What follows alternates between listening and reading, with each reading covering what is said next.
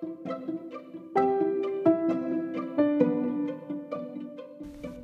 management of failure. In late May 1940, the English army faced on the beaches of Dunkirk what could be its most ignominious defeat. The German panzer divisions had pushed the ill-equipped and ill-trained British forces into a tighter and tighter huddle, and Hitler was ready to jerk the noose already around their neck. The only escape was the sea. But now the advantage of being a seafaring people came to the rescue. The brunt of the Dunkirk evacuation was borne by the Navy, but everybody else who had a boat joined in. Fishing trawlers and drifters, tugs and motorboats, yachts and pleasure boats, old Thames steamers and river craft of every kind joined into a great armada in reverse to pluck beleaguered British troops out of Hitler's clutches. The waters on the Dunkirk beaches were like a boiling inferno, but again and again the little boats plunged in and brought back load after load of troops. 1/3 of them were lost, but the bulk of the army was saved, and the British spirit was still intact. A. L. Rouse tells what it was like, seeing the troops coming back.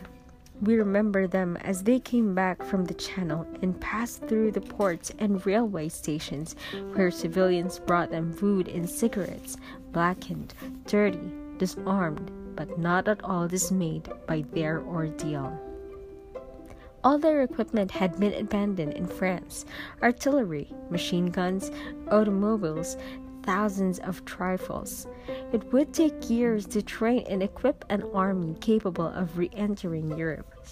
In Churchill's report to the nation that week, he did not assign to Dunkirk any of the attributes of victory, but he did say, "We shall go on to the end.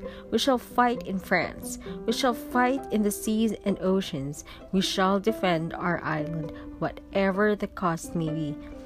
We shall fight on the beaches. We shall fight on the landing grounds. We shall fight in the fields and in the streets. We shall never surrender." Anyone desiring to be a good leader must learn the art of helping people rekindle their will. After such an episode, in fact, it perhaps can be said that no one will ever be an effective motivator who does not know how to help people with their failures.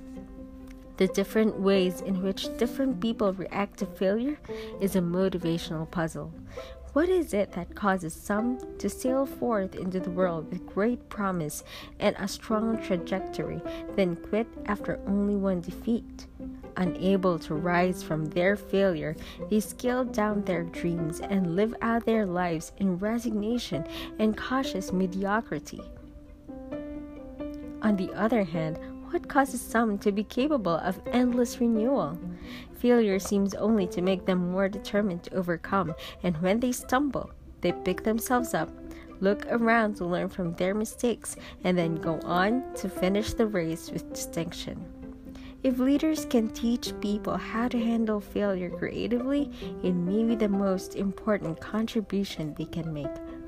So rule number 4 for bringing out the best in people is this: create an environment where failure is not fatal.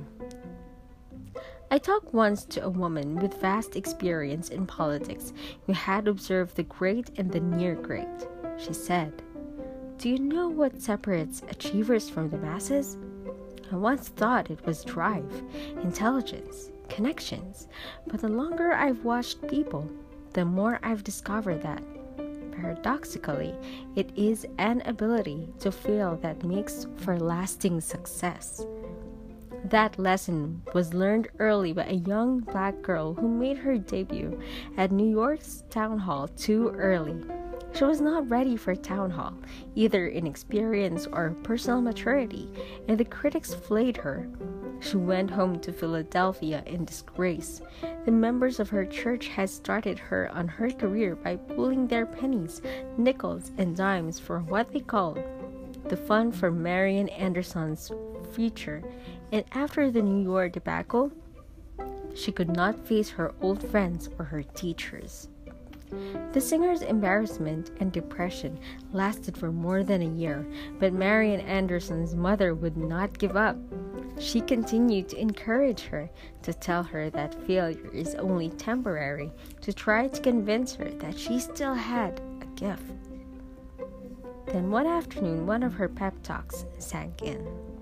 She said, "Marian, grace must come before greatness. Why don't you think about this failure a little and pray about it aloud?" Looking back, the great vocalist, who went on to help many other singers survive the despair she felt in that first bitter defeat, said, "Whatever is in my voice, faith has put there. Faith and my mother's words, grace must come before greatness." It is a wise mother and a wise leader who tenaciously teaches people how to learn from their mistakes and how to keep from quitting. Some business people are constantly firing employees who stumble, for they cannot brook failure. But the best managers expect their people to make mistakes, and instead of replacing staff constantly, they recognize that it is more efficient to teach people how to cope with their failures and learn from their mistakes. In other words, they are not so much judges and disciplinarians as they are coaches and teachers, and they know that when people fall, it is one of the most important intersections for their motivational work.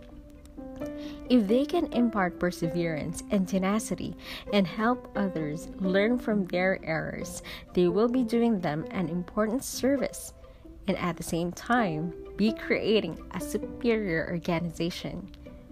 When asked for the ingredients of good management, Charles Knight, Chief Executive Officer of Emerson Electric, said boldly, "You need the ability to fail."